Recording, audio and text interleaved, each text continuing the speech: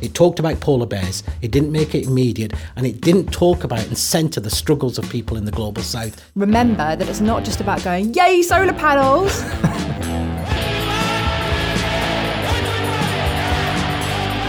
Welcome to a very special New Economics Foundation podcast. I'm Dave Powell, Environment Lead at the New Economics Foundation.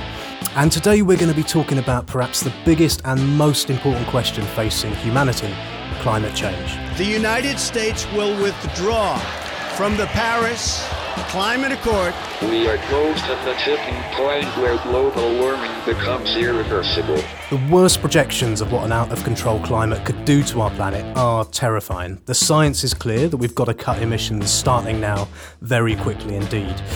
And while the Paris Agreement on climate change commits world leaders to keeping temperature rises to no more than 2 degrees, ideally less, can we really sit back and wait for politicians to do it all for us? One of the things I love also and what inspires me is that the solutions to the climate crisis are the solutions to tackling inequality in the world. And it's vitally important, I think, that we do not have lots of Elon Musks and Richard Bransons who just tell us what to do. So to talk about this rather hefty topic, we've been joined by Asad Rehman, who's the Executive Director at War on Want, and Alice Bell, Director of Communications at 1010. Welcome to you both. Hello. Hello. Right, so formal bit out of the way. Thanks for coming in. So you guys are both passionate about climate change. There's kind of clues in the stuff that you've done. I thought it'd be really good to start just so that people can get a sense of you and what angers and excites you. Alice, what is it about climate change that gets you out of bed in the morning? It's one of those things where it's the enormity of it.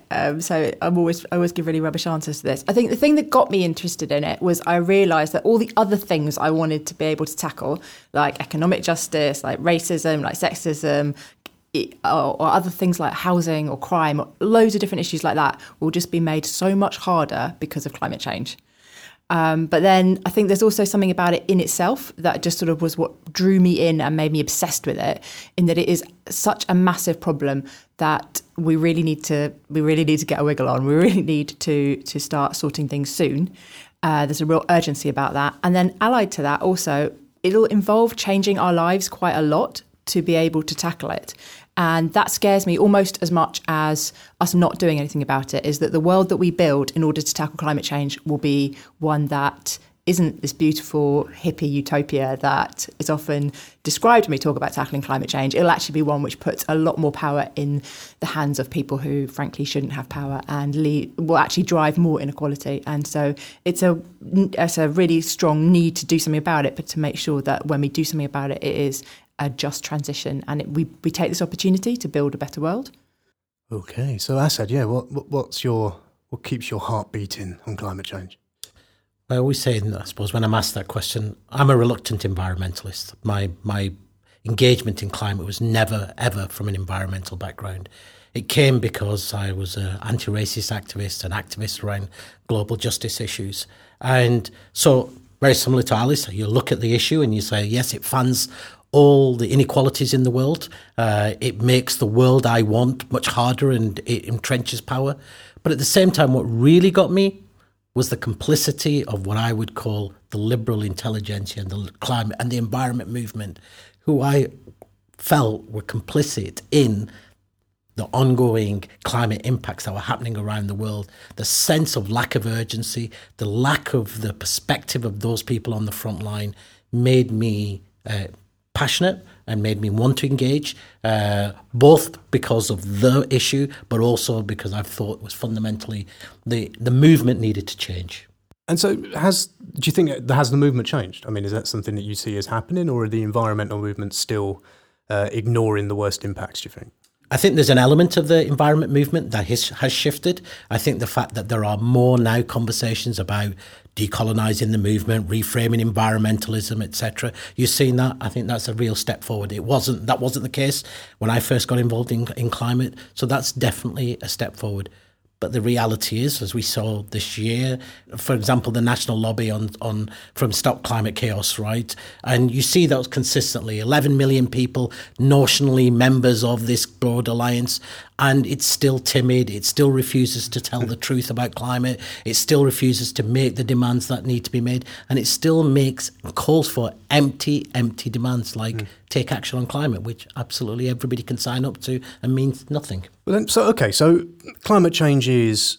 I mean, Alice, you talked about this in passing, and it's this massive thing, right? So it's huge, it's going to affect everything. And something that I've often wondered, and there's been a debate in the last month or so about this, this guy wrote a piece in the New Yorker magazine basically saying, you think it's bad, you haven't even remotely understood how bad it is. And a lot of people reacted to that saying, oh, you can't scare people. Can't make it, you were talking about timidity. I say you can't scare people. So, Alice, do we need to scare people? You're a communications expert. How do we get people to act if we don't scare them? We can't just have fear. People will not be able to be sustained by fear itself. Just like I think one of the things that sustains me often is anger on this, but if it's not enough, I need a more diverse diet of emotions to be able to get through this. And so the organisation that I work for, 1010, was founded, kind of one of our founding principles is people need some hope alongside all the other things too. That's not to say that hope is the only thing that we should get at all. It sits in an ecosystem where we should have multiple different emotions. But because we do this work on hope, we did some polling recently to see whether the UK public feel hopeful about climate change. And honestly, we were a little bit taken back by how many people said they felt hopeful about climate change. I was like, well, I'm really not sure you should be. And there was terribly, actually, it's terrible. Well, I mean, there was a big European study. It was much bigger than the bit of polling that we did. A beautiful bit of work from University of Cardiff comparing Germany and France and Britain. And it was really, really interesting to look at the differences in attitudes in these countries. And again, it said that British people are reasonably hopeful. And I thought, well, they probably should be a little bit less hopeful. So I think fear should definitely be, I think a lot of us should be a lot more scared. That's not to say that that's all we should feel. But yeah, I think we should feel scared. It's bad. So when I read that article and I saw the comments and the debate that was going on, should you make people scared? The first question that came to my mind was, scary for who? So is it scary just because people in the global north are suddenly reading that? Because it's been scary for people in the global south, the realities of killer floods and droughts. So I think it's also about, when we're saying telling the truth to who, right? Giving hope to who? And I think that really depends on where you are within the climate movement, where you are in the world, and where you are in terms of facing impacts. So yes, I'm not surprised that people remain hopeful about climate in the north, because to some extent they are not the ones being impacted to the same extent as we know as the people in the global south. So for them, the mantra of we'll take in action, it's going to happen, it's all smooth, people have bought into it, because actually civil society, governments, NGOs, we've all framed climate in that way, and we've sold it to people, and we're selling people a lie. Yeah, I agree with that. It's a really good point. And I'd also say that one of the things when people talk about hope and fear, they think about something in the future. And we should remember that for a lot of people, climate change is not something in the future, it is now. And that includes people in the global north. That includes a lot of people in America, a lot of less rich people in America. And one of the things that people need to appreciate when they're thinking about climate change is this is happening now, and recognise when it is happening. But this is the thing. I mean, I'm going to pick you up, I said, on something you just said, that people are giving sort of this sense of just take this action, click on, clicktivism, click this thing, sign this petition, and it's all sorted. So what power do we have, though? 7 billion of us, a global climate system. What power does any one of us really have to do anything about climate change other than sign a petition here or there? Well, I think we have much more power. I think we have to, first of all, look back through history and recognise that all great social transformations happened because people made them happen. We have power, we have agency. We have to look and say, well, how does that power how is that power expressed? Now, the problem is when you tell people that their power is expressed by simply changing light bulbs, or simply being ethical shoppers and that will be enough, or simply signing a petition and that will be enough, that presupposes that governments, companies act rationally if there was enough pressure, if the science was made available to them, and that we'd see this transformation. And it fundamentally doesn't understand that actually this is a battle about power between those who've got power at the moment, who are making profit from this, and those people who don't have power. So we have to really get to the question of theory of change, of how do we build the movement that will transform and deliver us the solution. And I think that's a very different question than what are the tactics we're using to engage people. Although I would agree with a lot of that, there's a thing, light bulbs get a bad rap, and I think we should appreciate that changing a light bulb can be a first step for someone. And it's a good reminder, actually, light bulbs are much more than a lot of other things because you turn the light bulb on and off regularly. And if people think that by changing their light bulb, they've solved climate change, that is a terrible, terrible thing. And there is a lot of reasons why people criticise campaigns which are just change a light bulb. And they rightly criticise that. And they rightly criticise it for many reasons that Assa's just described. But at the same time, I don't think we should throw out some of those things alongside our, we shouldn't throw out light bulbs along with neoliberalism. There is... And we should appreciate that power, because I completely agree it's about power, but the way in which we change power involves lots of different things, which include culture and people shifting stuff. And like food is a really good example about that. There's a lot of stuff about, give up meat and then you can save the planet. No, you've got to do so many other things than just give up meat. But at the same time, food can be a very powerful way of bringing people together and creating conversations. So it's not just about individually saying, I'm going to give up meat. It's more about thinking about how you could maybe have a meal where you cook a plant-based diet and you talk about climate change alongside eating food.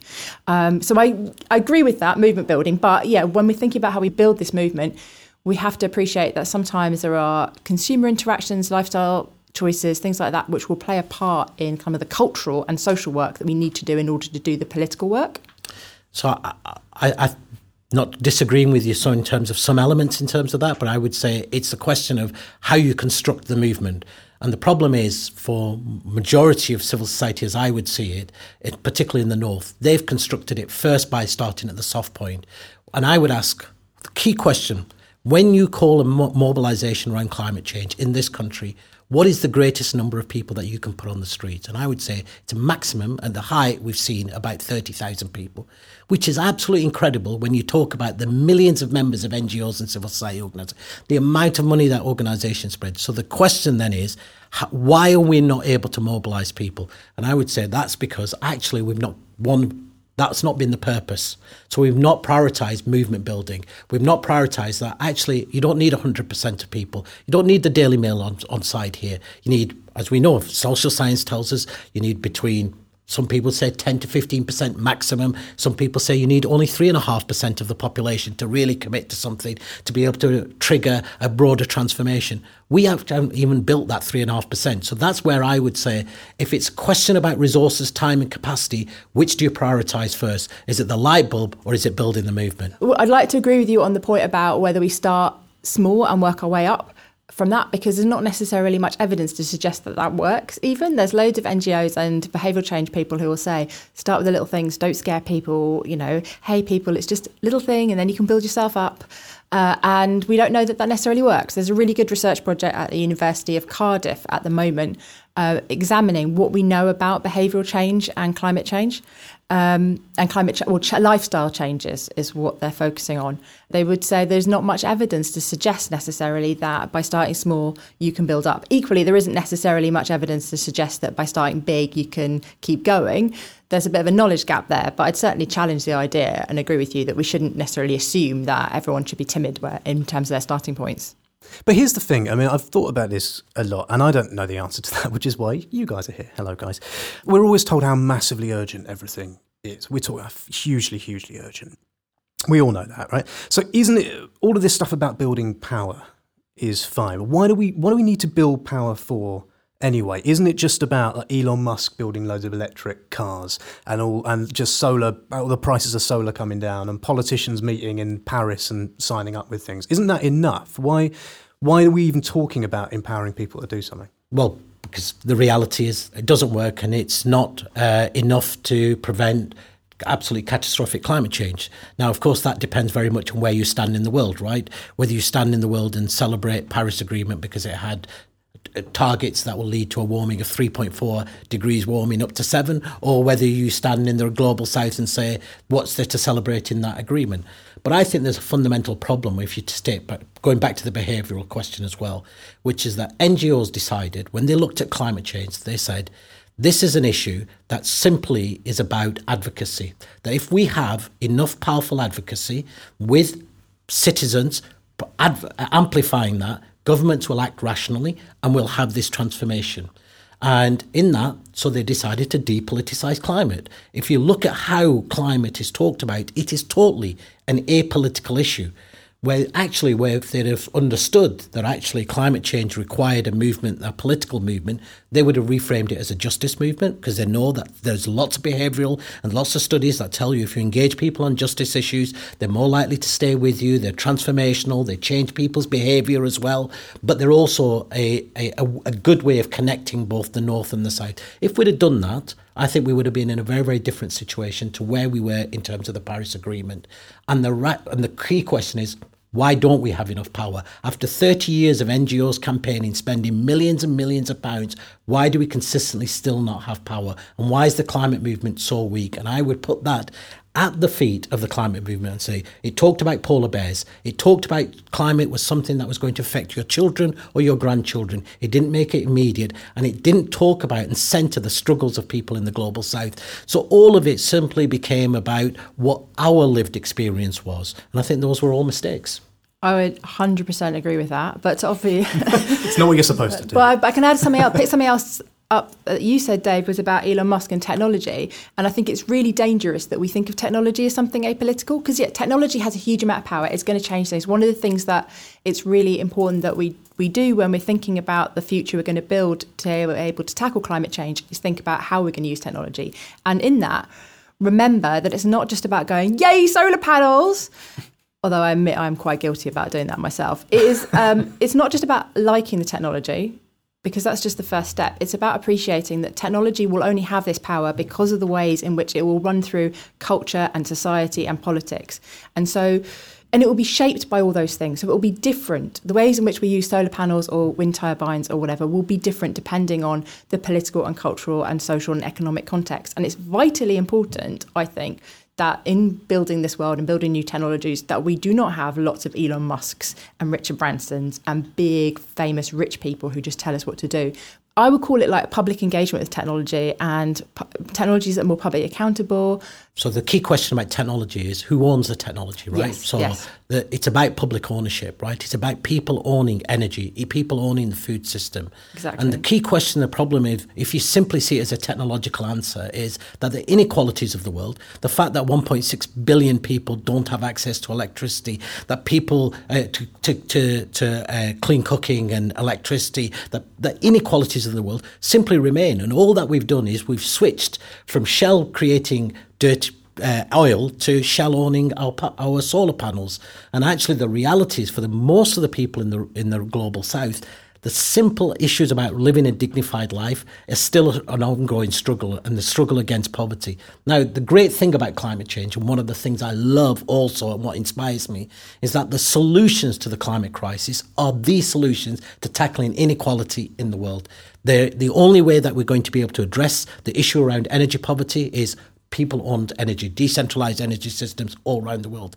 The only way that you're going to be able to tackle the food crisis and tackle food emissions is agroecology, people's owned food systems, the one that's practiced by peasants and small farmers around the world. It'll be the end of the agribusiness, which is causing destruction. And how do you end deforestation? You give indigenous people land rights. So all the solutions are themselves transformative, and they're leaders to create the world I think that we all want to create as well. So the question about technology is, it is only about who wields the technology, which is a very political question. So speaking of politics, where are we at now, given the UK election and Brexit and Donald Trump and all of these things, given this really fast-changing, hard-to-read sort of terrain? What do you think that means for people doing something about climate change? Is it harder or easier than it was for people to take meaningful action on climate change than maybe it was a couple of years ago? Alice? In some ways, it's easier because there are more people engaged in climate change, I think. So Asad said earlier, we just need a kind of core to be engaged to help move things. And I think that core is potentially able to get bigger. There's a lot of people who seem to be engaged in climate change partly because they hate Donald Trump, which, I mean, there are better reasons for people to come to movement, but that's one. We'll take it. But I think it is becoming, it's not as weird as it was 20 years ago or 10 years ago or 2 years ago even, maybe. But at the same time, I think, the clock is ticking. And on top of that, just in a local point of view, in the UK, so we're just talking about people-owned energy. A few years ago, one of the things, if someone came to me and said, I wanted to do something to tackle climate change, I'd say, well, one of the best things you could do is start up a solar co-op in wherever you live. And we had the means to do that. And we were taking what was not necessarily a perfect policy of the feed-in tariff. People like Repowering London were finding ways to work with. It's not, because, we sort of used to think about solar panels as something rich people had. This was not the case. The UK was actually one of the leaders of thinking about how we could really distribute energy ownership through solar in particular. And, the solar cuts just put pay to that. We can't have community wind because we can't have wind in England. And certainly at a local level, in the UK policy level that I work in, those abilities to take those ways in which people might have to take climate change have been severely limited in the last few years, which I find particularly frustrating. So I think the challenges of what we're seeing around the world, the rise of the new right, the consolidation of even sort of new nationalisms, and clearly the growing inequalities and the power of and the continuing power of the multinationals, actually puts us in a very interesting moment, because I think the only solution to the climate crisis is when the climate movement doesn't exist, when we actually have a movement for justice which connects our different struggles. And interestingly, now what Donald Trump is able to do, that march and that response that we saw after his Muslim ban, he was able to bring our movements together. Now that's an incredible opportunity for us suddenly to reframe our movements, to move away from silos, to actually start to say, we have a collective fight. If we win, we all win. And if we lose, we're all losing. And that suddenly brings the social forces that we need. But it also means that the climate movement is no longer the preserve of white, middle class or progressive people. Actually, it's got ordinary people in, because when you suddenly start to bring the trade unions or the black communities, as we've seen in the United States, suddenly it becomes a much more powerful movement. So I would say that the movement for justice has a potential to win against the right, but the climate movement by itself is doomed to failure. Yeah, I like that as a way of putting it. I think that puts it, I was feeling kind of, I shouldn't be saying the way I was saying about people coming into the climate movement because of Donald Trump. It felt wrong to me that is a thing that we're feeling. And I think you've articulated it very well, because what I want is people caring about climate change, but I don't want to feel like we're kind of accruing members of our team.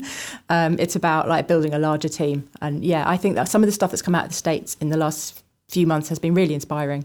I want to ask, just to wrap up, I guess, I know this is a stupid question.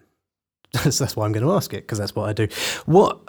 Asad, what's the one thing, if I go home and I say, I had a really interesting chat with Asad and Alice and they told me it's all complicated, what's the one thing you think people should do to take action on climate change that means something? And I'll ask Alice that as well, but Asad, what do you reckon? Well, if they're the listeners to your podcast, then I would say that probably they are very engaged people. They're probably members of other NGOs and civil society organisations. So speaking to them directly, hold your organisations accountable. Ask why you're not telling the truth. Ask why you're not building the movements for power. Why you're not centering the struggles of black people. Why you're not saying Black Lives Matter. Why aren't you doing those things? And until our environment movements, our climate organisations shift, I think that would be the greatest transformation that we can do. I'd say that know that there isn't one thing that you can do, and to encourage people to start asking that question. It's just that's cheating. Or at least appreciate that. Yeah, there are lots of different places you can start. If you are the sort of person who wants to start small and work up, which I think maybe some of us are, or you're just in that mood today, you can find things to do. But know that one thing is not going to be enough, and that we are partly because there are so many things we have to do, but also we have to work in so many different parts of society and the economy and politics and culture. I guess if you want one kind of powerful thing, I'd say talk about it. Just talking about climate change more is really helpful, because it encourages more people to think about it, because by talking about it, unless you're talking about it to yourself, that would be a good thing. But also, I think we need all to be able to process the emotional aspects of it a bit more and come up with new ideas and ways to tackle it. And we'll do that by talking about it. Wouldn't be me if I didn't say it. And of course, that was all part of overthrowing neoliberal capitalism, yes. So that you should do tomorrow. Before breakfast? Before breakfast, yeah. Then, okay, nice. Thank you so much, both of you, for joining us today. Where can people find out? Asad, if people want to hear more from you or read your stuff or overthrow neoliberalism before breakfast, how can they find out how to do that? Join us at War on Want, www.waronwant.org. And Alice? Yeah, we're 1010, which has got a terrible URL. We're 1010uk.org, but you could just... Actually, don't Google us. It's bad if you Google us. You can follow us at Twitter at 1010, or I'm at Alice Bell. I am going to Google you immediately. Thank you both very much. This podcast has been produced by James Shield and is brought to you by the New Economics Foundation. Thank you very much for listening.